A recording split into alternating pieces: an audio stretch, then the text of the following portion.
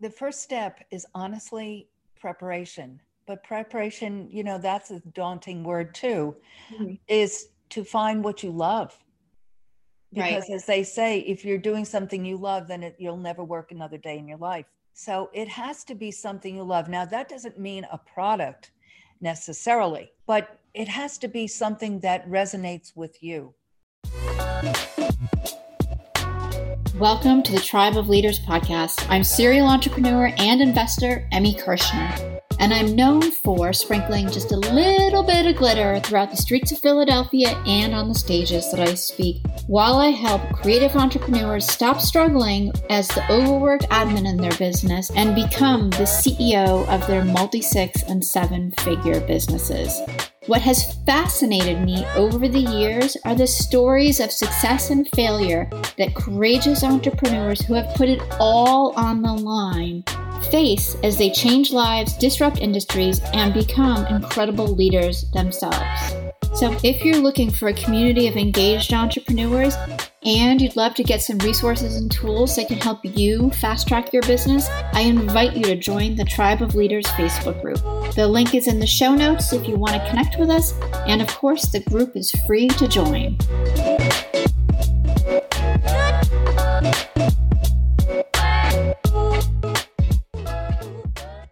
Hey, everybody.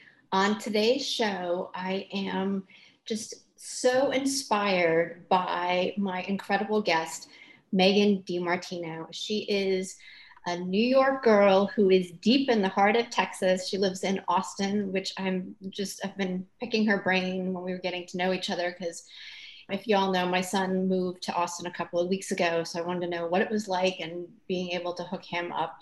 But Megan has an incredible background. We're going to dive into that in this interview today, where she has started, scaled, sustained, and sold 2 seven-figure businesses in the skincare and spa industry, which I think is just incredible to do. That is not an easy task. There's tons of competition.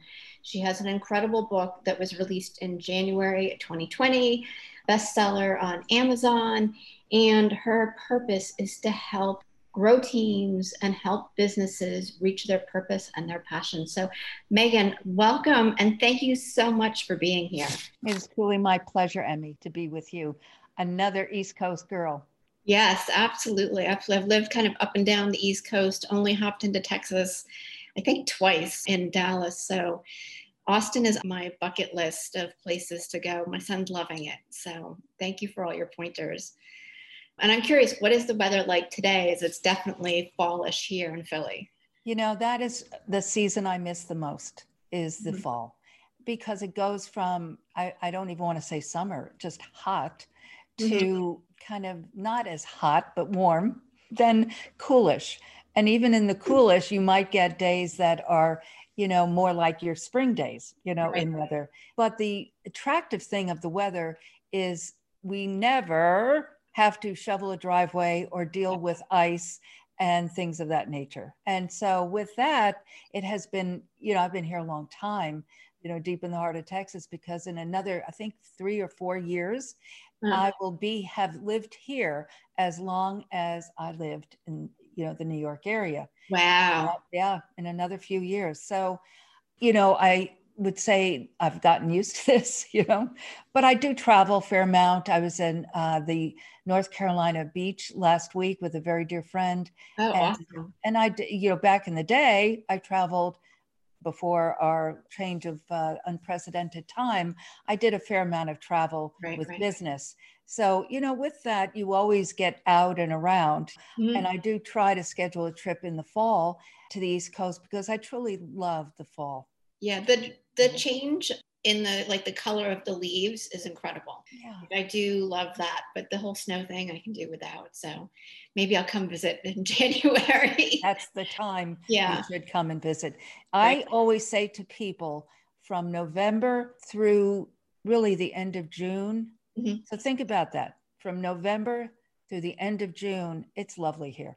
It's just, I mean, I'm not saying it never gets chilly, like in the 30s, but that the next day will be 55. Yeah. So it's just a very nice period of time. So I look forward to this time, but if we could have a little change of color, that would be very special. The fall rainbow. Anyways, let's dive into, because I want to hear all about your background and how you got started in the beauty care industry. And I'm particularly fascinated because one of my clients has a med spa right now, and she's mixed that with Reiki, which makes her stand out. But what you've done and what you've accomplished is truly, truly incredible. Well, thank you, Emmy. Well, I come from a long line of creative, I'm going to use the term beauty pioneers. Okay. My grandfather, DiMartino Alberto, was an Italian immigrant, and he came actually at 16 to the USA, to New York. And he came with another family. So he was a true pioneer. He had a twin. Yeah, he had a twin, and his mom couldn't handle both from a nursing position. So he was wet nursed by this other family, and he got very close with them. And they came to America, and he came with them. Wow. In New York City. Yeah, very, I mean, that just that piece itself, if you from a DNA position. They were living in the city, and obviously not in the uptown area, but he got a job as a young man at a hotel that is where Madison Square Garden is currently. Mm-hmm. And so according to story, it was a very lovely upscale hotel, and he was a tin cup boy, and which means he was in training. Okay. So he wasn't a barber, but he was a barber in training. So he'd do the shave creams and all, prepare the back end for the barber. But he loved all of it. And he actually enjoyed and was very creative and did the Ziegfeld girls' hair, the bobs, the precision. So one day he developed a relationship with a gentleman that was very wealthy and lived in Freeport, Long Island, which is really, if with no traffic, probably would take about an hour max out of the city. And Freeport's a very interesting little town. It's right on the docks where the fishing boats go out to the ocean. And it was on the train line, let's just say that. Right. So this man would take the train into the city, go to my grandfather. This is, when he became a barber. And so they developed a relationship. And this man actually set my grandfather up in business on Railroad Avenue in Freeport. And so my father, obviously, my grandmother, and the two other sons came to Freeport, Long Island. And so my dad grew up in Freeport, and he and his brothers worked in the barber shop to help their dad. And grandpa, over time, evolved that barber shop when straight razor and that type of work became less, more and more men did not do that. And so he evolved it to a salon. Oh, cool. And so my dad observed his father doing perming and styling and nail services. It was like a full service salon. So after the war, my father went to Manhattan College and then went into the service. Mm-hmm. And after the war, he got a job working for a large paper company, selling many products ostensibly to hospitals. Okay. And one of the products was wet strength tissue, and it was for underbedding. Oh, okay. My father, very creative, observing his dad, said, I bet this would work for perming. Right. Because by this point, this would have been in the 50s, the salon started using a product called mesh, which was a non-woven material, but it was very unsanitary because they would rinse it out and reuse it. Mm-hmm. Back in the day when my grandfather did perming, he would use strips of cloth and wraps, so to speak. So my dad said, I bet this would work for perming, and cut this tissue up, Emmy, brought it to salons in New York City primarily, which was his territory, said, Try this. And they said, wow. And they started using this tissue, and it was 1/10 the cost. It was disposable, so very sanitary. And so us children, my beauty career literally started packing end wraps in our basement in Freeport, Long Island. What I love is the innovation. Yes, truly. It's multi-generational. Very much so. We as children, my father was a very, not only fun, but he was a very, like you said, creative. And so he tied that creativity with activities for us kids. And I was one of 4. And so there were a lot of kids, a lot of neighborhood things. So we were very involved in all of that. So New York City became part of my DNA creativity because my father, as I said, his territory at that time was the city. Right. He loved Manhattan. And so we would go into the city all the time. My mom, my dad, my siblings, and we would just traipse all over the place from, lower Manhattan to upper Manhattan. He wasn't a wealthy guy, but, we would eat in a nice restaurant or maybe go to a matinee. So it was a very unique, wonderful childhood growing up. I also was the prodigy, I guess you'd say, of my mom, who was a wonderful seamstress. And if it was a different time, I think she probably would have been a designer. Mm-hmm. But she and I played off each other. And if I had a prom dress to do or purchase, we would never purchase, but we'd go to the pattern store and I'd say, oh, I like that sleeve. I like that back. I'd like that bodice and so forth. And she would get all those patterns and tie them together and we would create together. Oh, have fun. Yes. And so I thought I was going to be a clothing designer. I went to college for fashion merchandising. And the time we are right now reminds me a lot of 1968 when I went to college in Washington, D.C. Okay. And the cool thing to do at that time was to march. Mm-hmm. Did I know why? I mean, yes, the Vietnam War, but it was just, let's go into DuPont Circle, let's go, type of thing. And so it was a very unsettling time for me, meaning that I was very uncomfortable with all that. That was not my foundation purpose, so to speak. I didn't even know what that was. Right. I wanted to have a college experience and become a fashion designer, as I thought. Well, in the field I worked in, or was going to school rather, I had to work in the field. So I got a job in Lord & Taylor in Manhattan in a buyer's training program.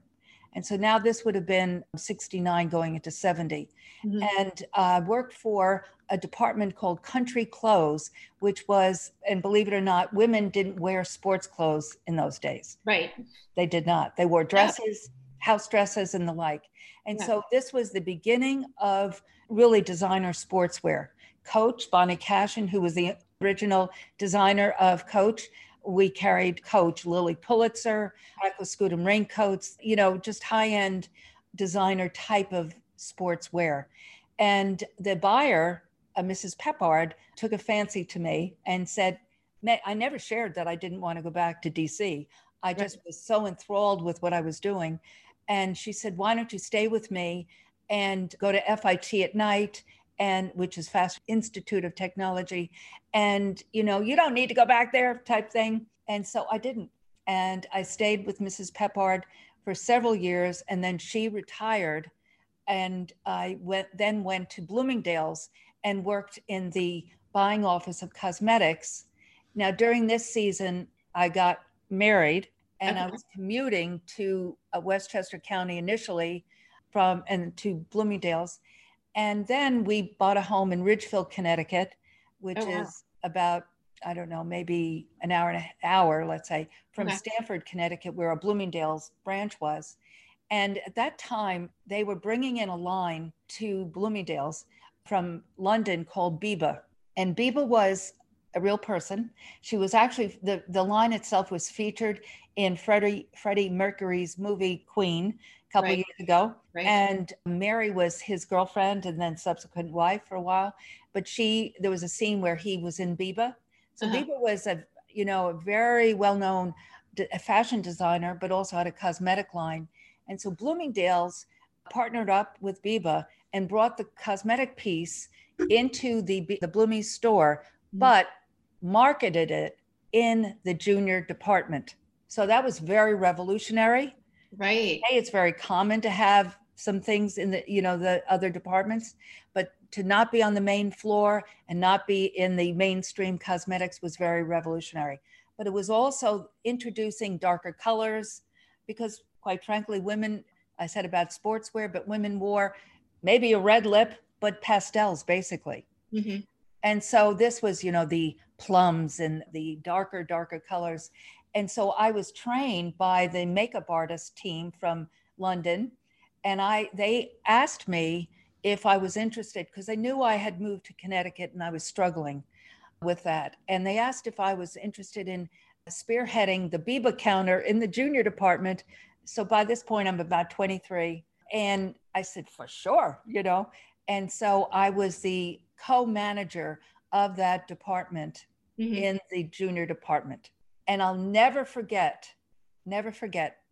one day I was working. Oh, and by the way, we had a uniform and it was bell bottoms, a ruffled shirt. I had long hair, you know. Right. And one day I remember Don McLean's Bye Bye American Pie playing in the background. And I had this epiphany. I said, someday I'm going to create something like this. So forget the fashion. It took a left turn over to that. Now, what this was, I didn't know. But I knew the word create, it just so resonated in my spirit. As my dad, now I don't remember my grandfather.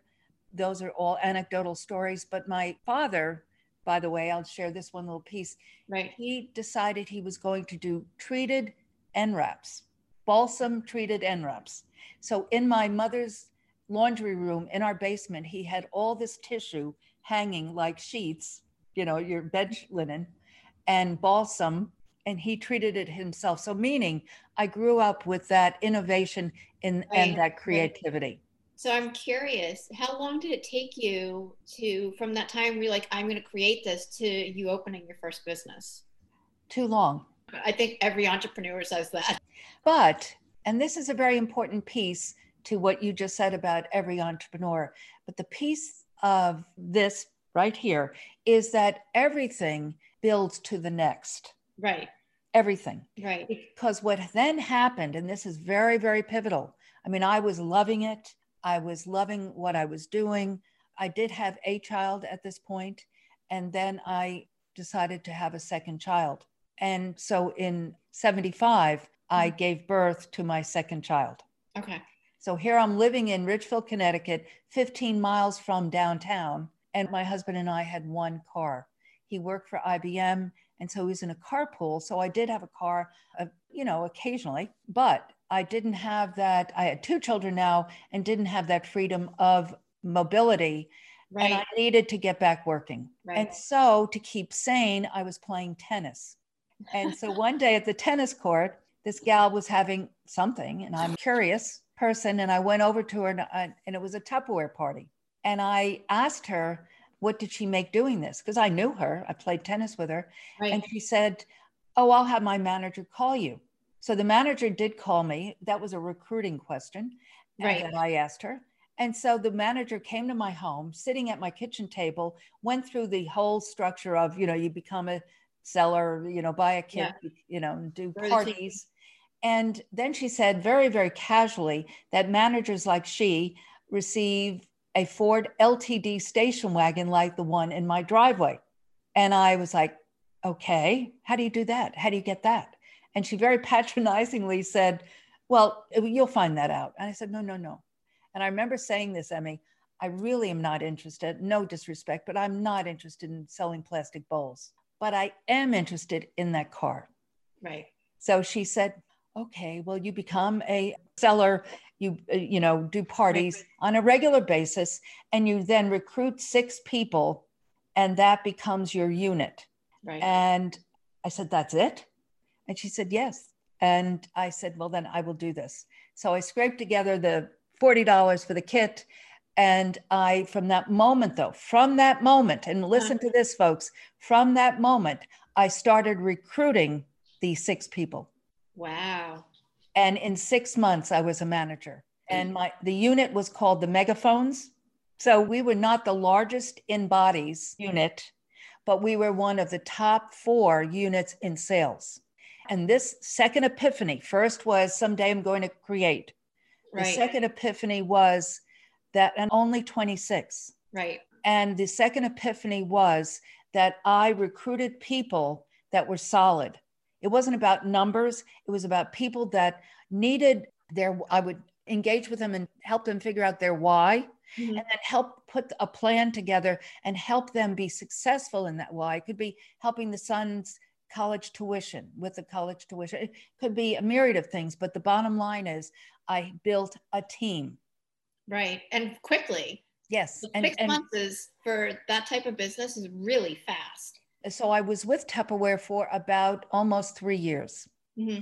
And so during that 3-year period is when I built and built and built, and really discovered that is my purpose. It really is. It's about helping people, building teams and helping people work together, not against each other, and then actualize their own successes. And so from that place, and if I had not had that experience, I would not have had the success in these other businesses, would not have.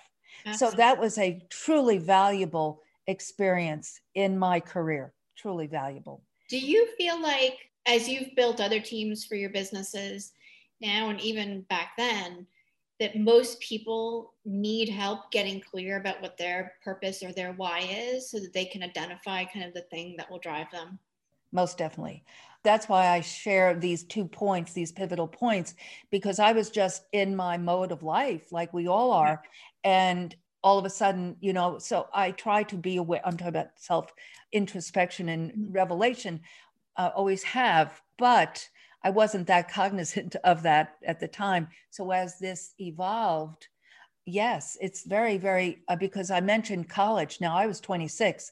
I interfaced with people that were much older than I. And there were people that were somewhat contemporary of mine, but generally speaking, a little older. And I would meet these people primarily at parties I did. And I would always listen to, like when I approached that woman saying, what did you make? What are you making? So I would pay attention to the individual. So getting to know the individual. And yes, Emmy, that's why my master's program that I have instituted in the spa industry, and we'll get into that, really is an offshoot of this. It's listening, and it's also helping these people actualize their dreams, goals, and desires. So a leader needs to listen. That's the L of leading. You Absolutely. Have to listen to a person.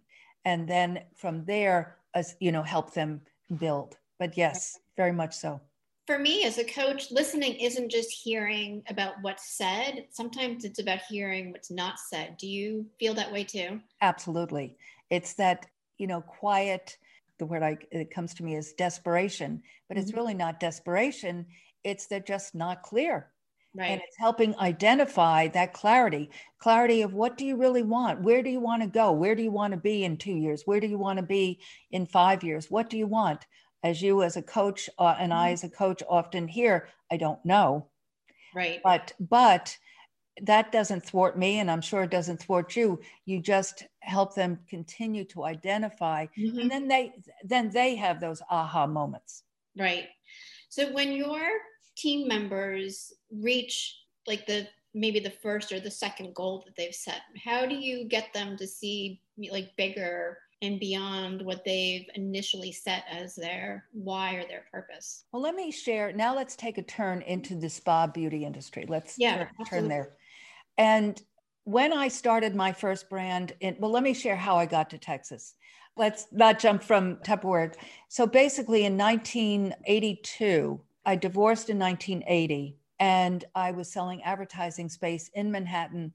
Loved it, but again, because I'm a New York girl, but it was not the right thing to do with 2 gals that, parents had just divorced. So I joined my family's business. My dad, by this point, had developed, so he had the private label NRAPs in the beauty industry, but during the 70s, he developed dental and medical laboratory disposable paper-related products, bite wing tabs for Darby Dental and other things. But he wanted to come back to the beauty division and add some products.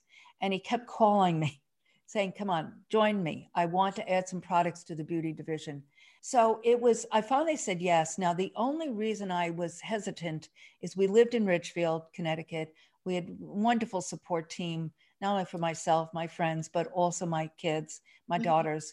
And so that was a big move, but also it was way the heck out on the eastern end of Long Island, where by this point his business was. So that was also not attractive to me. But what was attractive was that I was able to, and this again was a very pivotal piece to the evolution, I was able, because he had no idea what he wanted to add. So my job, and he gave me some projects to do, which took me into Manhattan and different places to ask people in the salon arena, what did they need in reference to paper?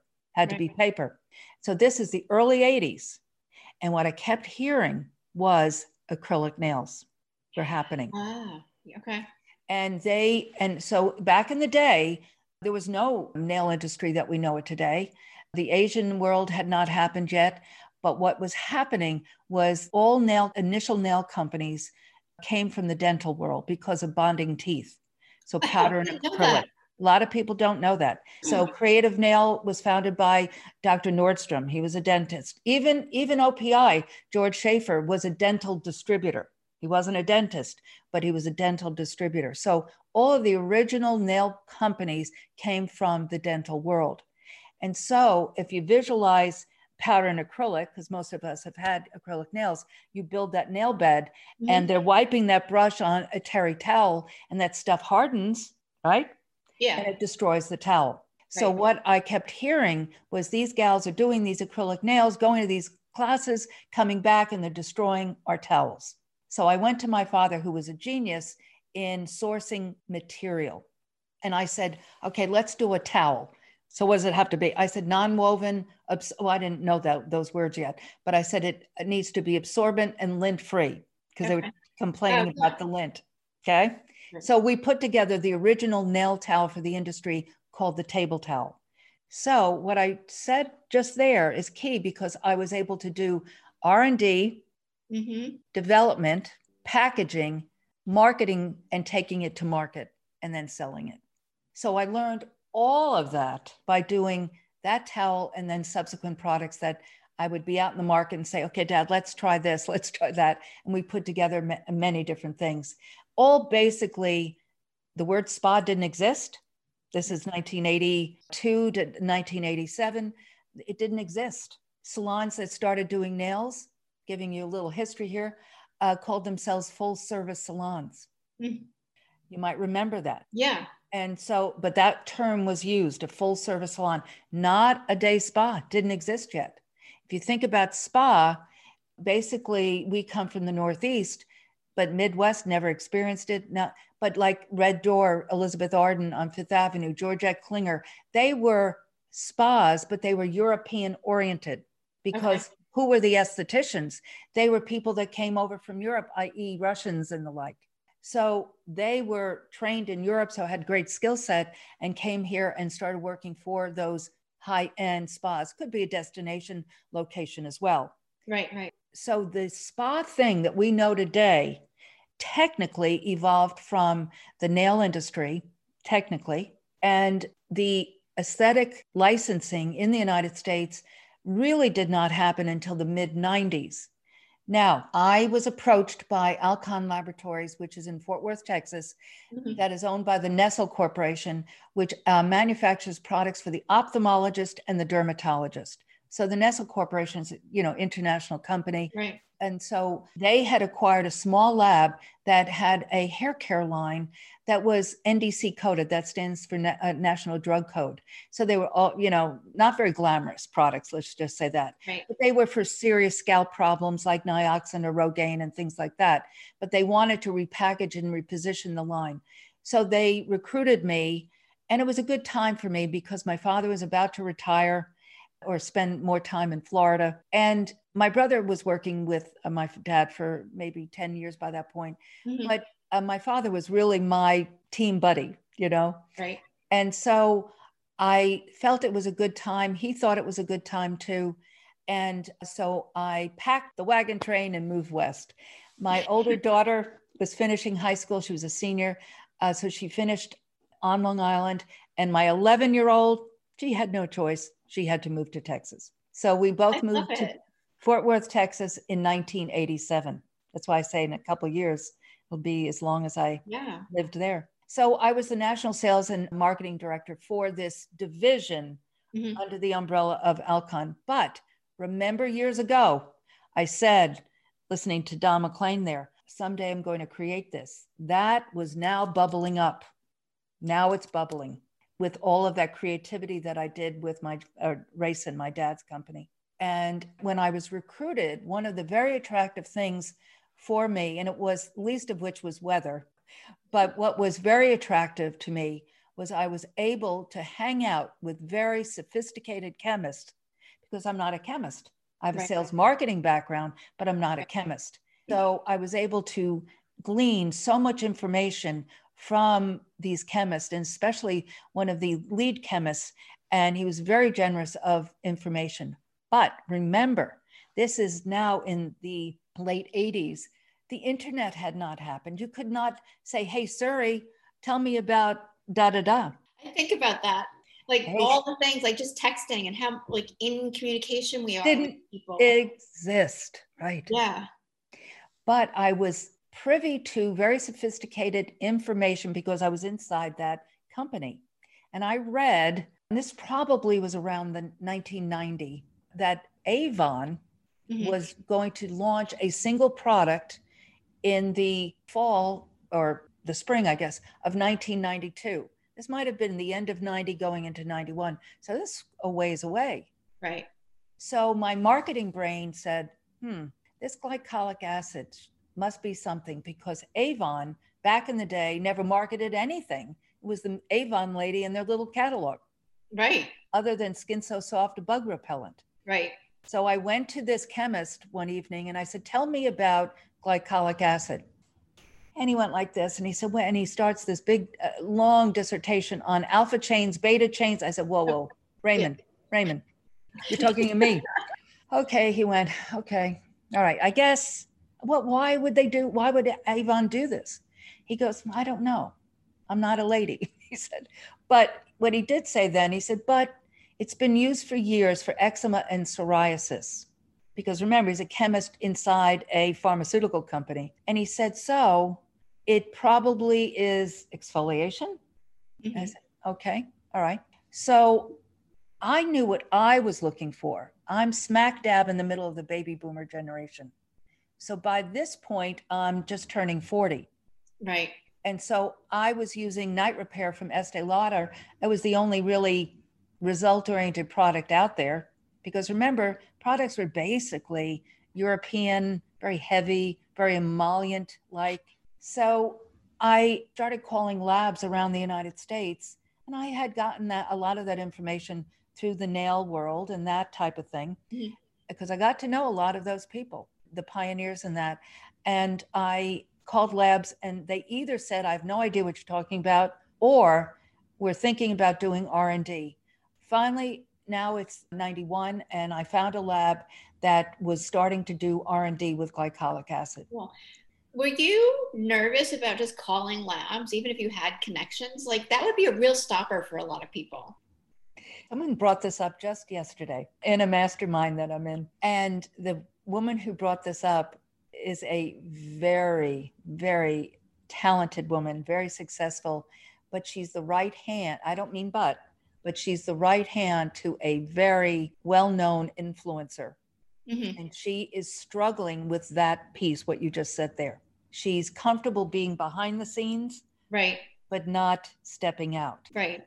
And I would answer that question this way. My mother, many years later, said to my dad, because they never invested any money in my first brand, he said, Meg, this is too dangerous.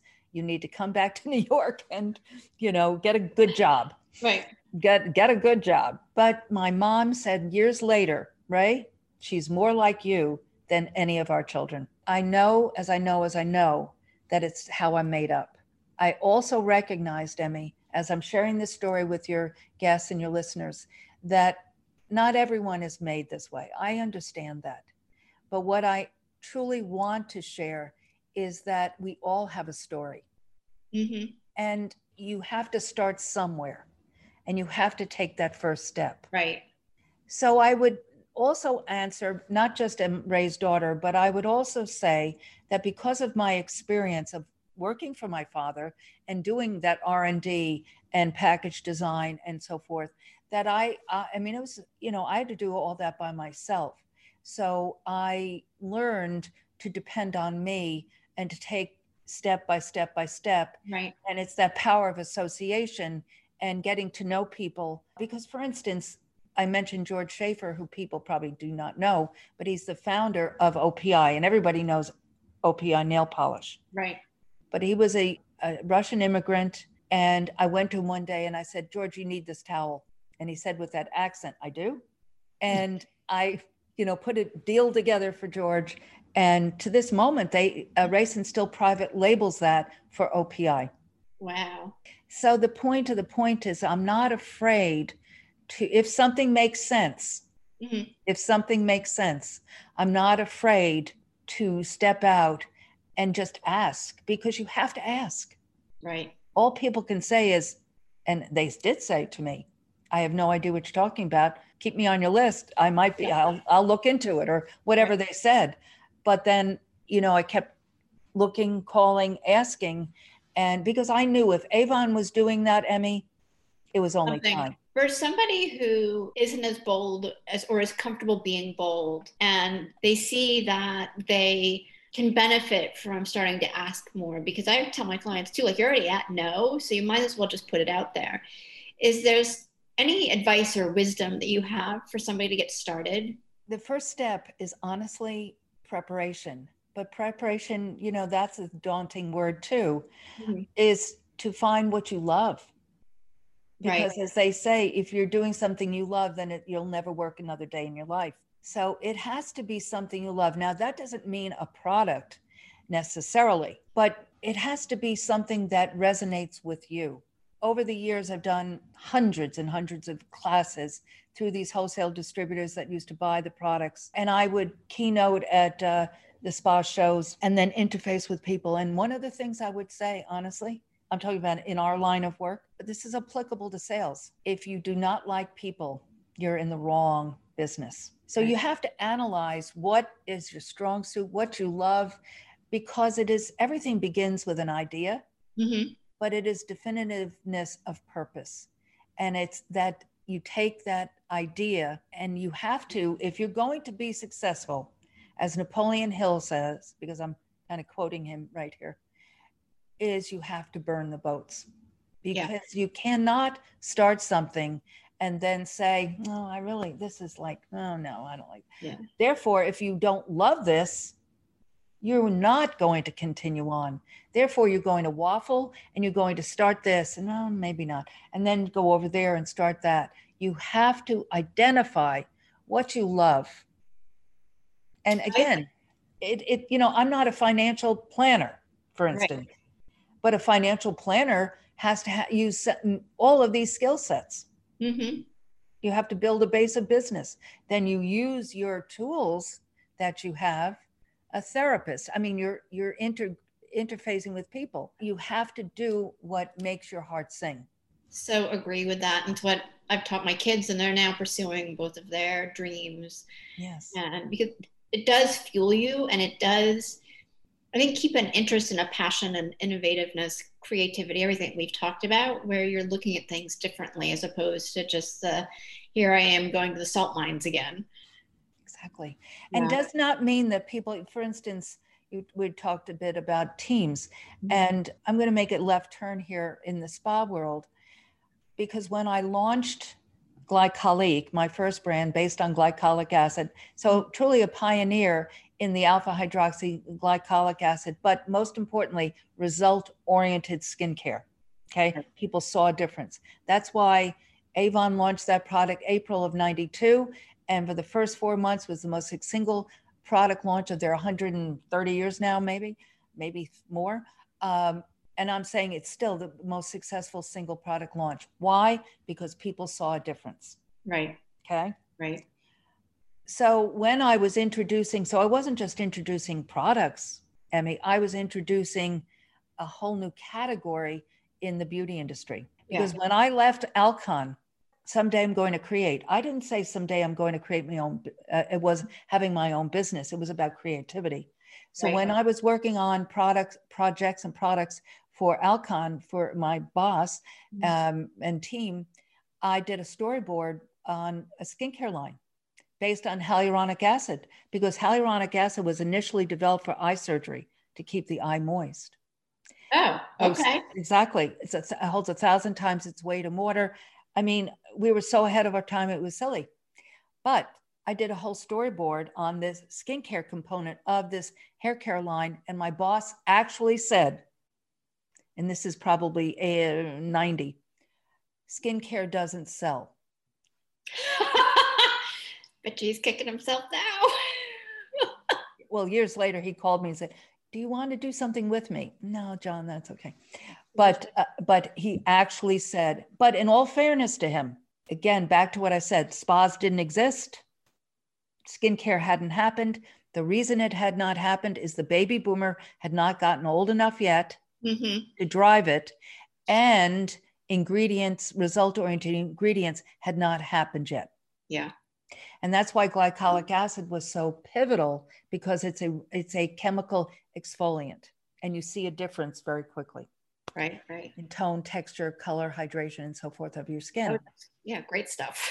So, but I then had to market it that it was only one SKU, one product, because the distributor salespeople, they didn't know how to sell this stuff.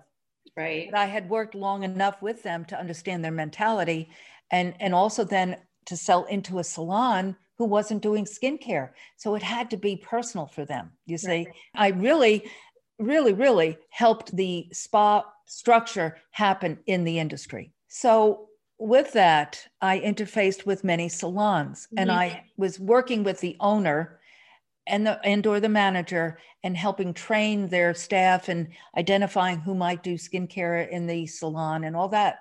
And what I saw in that, again, back to team and building that team working together, because at that time, the lease space thing hadn't happened yet, where they lease their own area in the salon. That had not happened. So These people were employees. So I started building teams and analyzing who was there and what their strong suits were, and helping them raise up. Right. So then that helped me when I opened my own spa in 2005. Okay. Now, along the line, I got my own aesthetic license in the state of Texas in 1991 when I was putting Glycolique together. But in those days, it was 250 hours, and I went to a school in Dallas that had no instructor. Okay. And there's a point of sharing that. I'll bring it later. But when I opened my spa, again, it was in Georgetown, Texas, which is about 20 miles north of Austin. So it's a bedroom community of Austin. Always had in the business plan to do medical. Okay. The market wasn't strong enough. And then the economy started getting wobbly, and then personal things. My husband became ill, and there were things, but I always knew I was going to add it. But the products were the centrifugal force. And so I call it Novita, new birth, new life, always something new.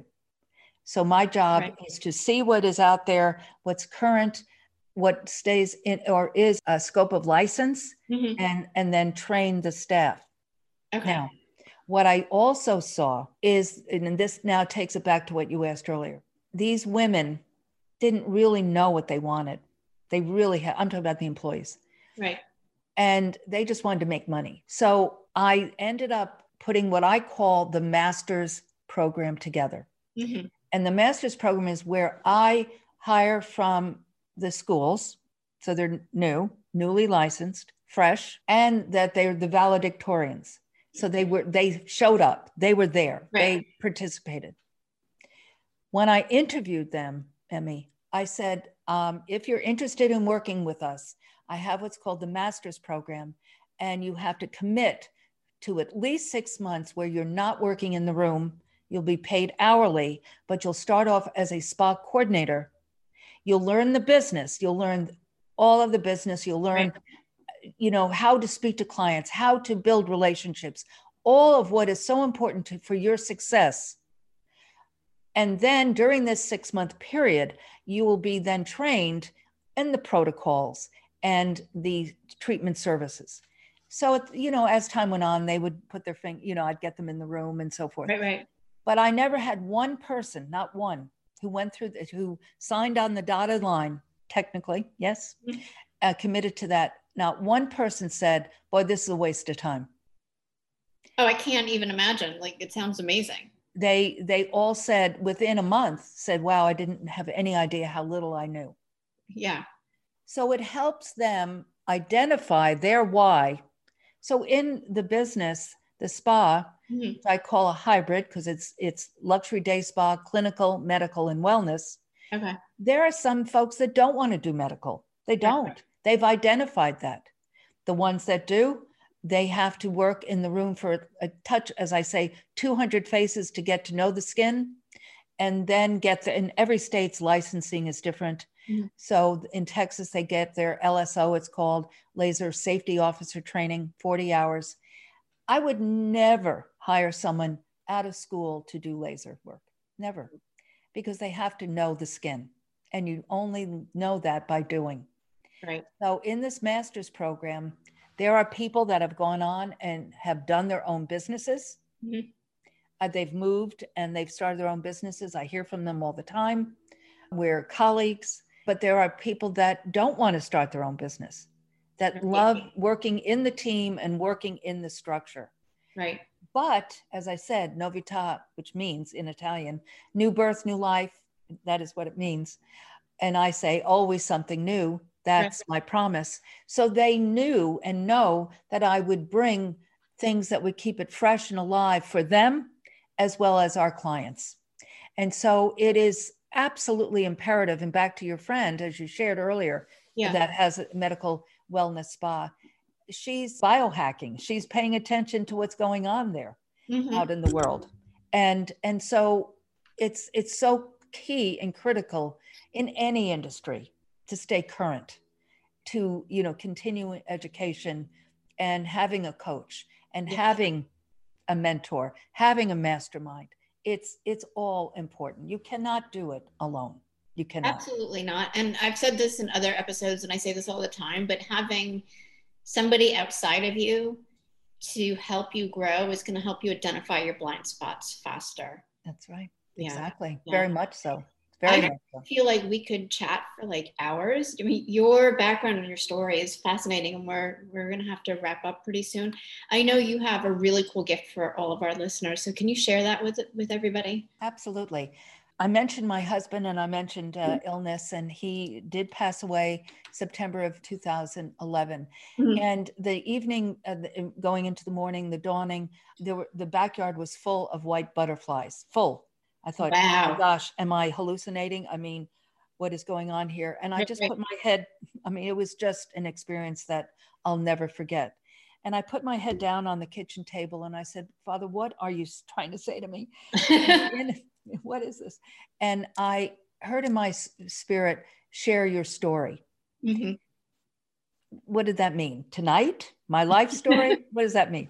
Right. So over the years, about 7, I journaled as I always did, but that was in the back of my head. And I started writing a course for the industry. And it will be on my websites by the end of the year. It's called the $1 Million Spa Master's Program. But I started working on it the end of last year. And I just knew in my spirit, I needed to go back. I had written an outline for the story, so to speak, in 17. And I knew I had to complete that. So I buckled down and finished it and launched it in December. And it went to #1 on Amazon on January 4th, which is my mom's birthday. Oh, congratulations. So amazing. And so essentially it's my story. Right. It's very anecdotal, and the title is Hope and Possibilities Just Over the Horizon.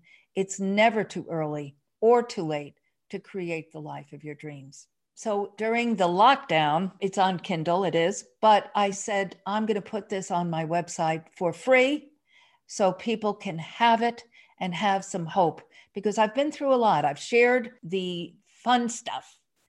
But there are a lot of pandemics and tsunamis in the story. Right. I've referenced a teeny bit, divorce and then illness and things, but, there's others in there. And so I invite you all to go to megandimartino.com and download it. It's a PDF and enjoy it. And just let me know what you think. Absolutely. And we're going to have the link to your website so that they can download it for free in the show notes. So. they'll be easily accessible for everybody. And yeah, I would urge, I mean, your story, just what you've shared in this limited time is so incredible and in depth to know, the highs and the valleys would be, I think, really helpful for everybody, because it's not all, sunshine and rainbows. It is not. No. Everybody has downturns. And I think that's the thing we forget when we see everybody celebrating whatever success too, because we don't talk about the downturns. Yes. Yes. So I read a quote the other day. It's not life. If you're doing what you love, it's a voyage, not a journey.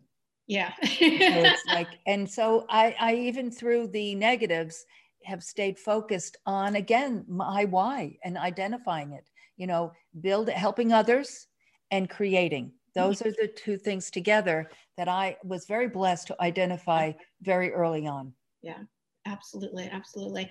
I would love to have you come back on the podcast too and do a part 2, because I think there's so much more for us to delve into with your story that'd be so helpful with and for our listeners. So yeah, this has been fantastic. Thank you so much. And everybody, please download Megan's book. I'm sure that it's going to be incredible. I'm going to download it myself and check it out, because you have so much to share and we can all learn from that. So thank you. And let everybody know too, where can they connect with you?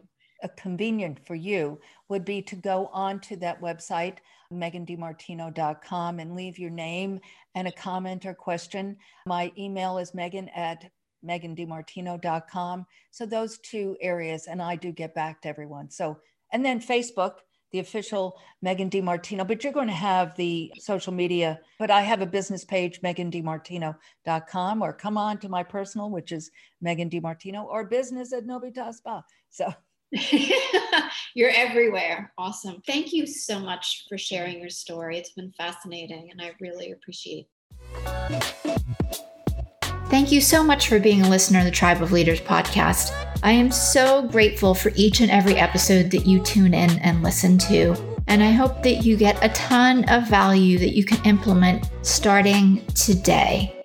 And I do have just a quick favor. If you wouldn't mind hopping on to wherever it is that you listen to podcasts and leave us a rating and review, it would help us tremendously so that the Tribe of Leaders podcast can be found more easily and help inspire other entrepreneurial leaders.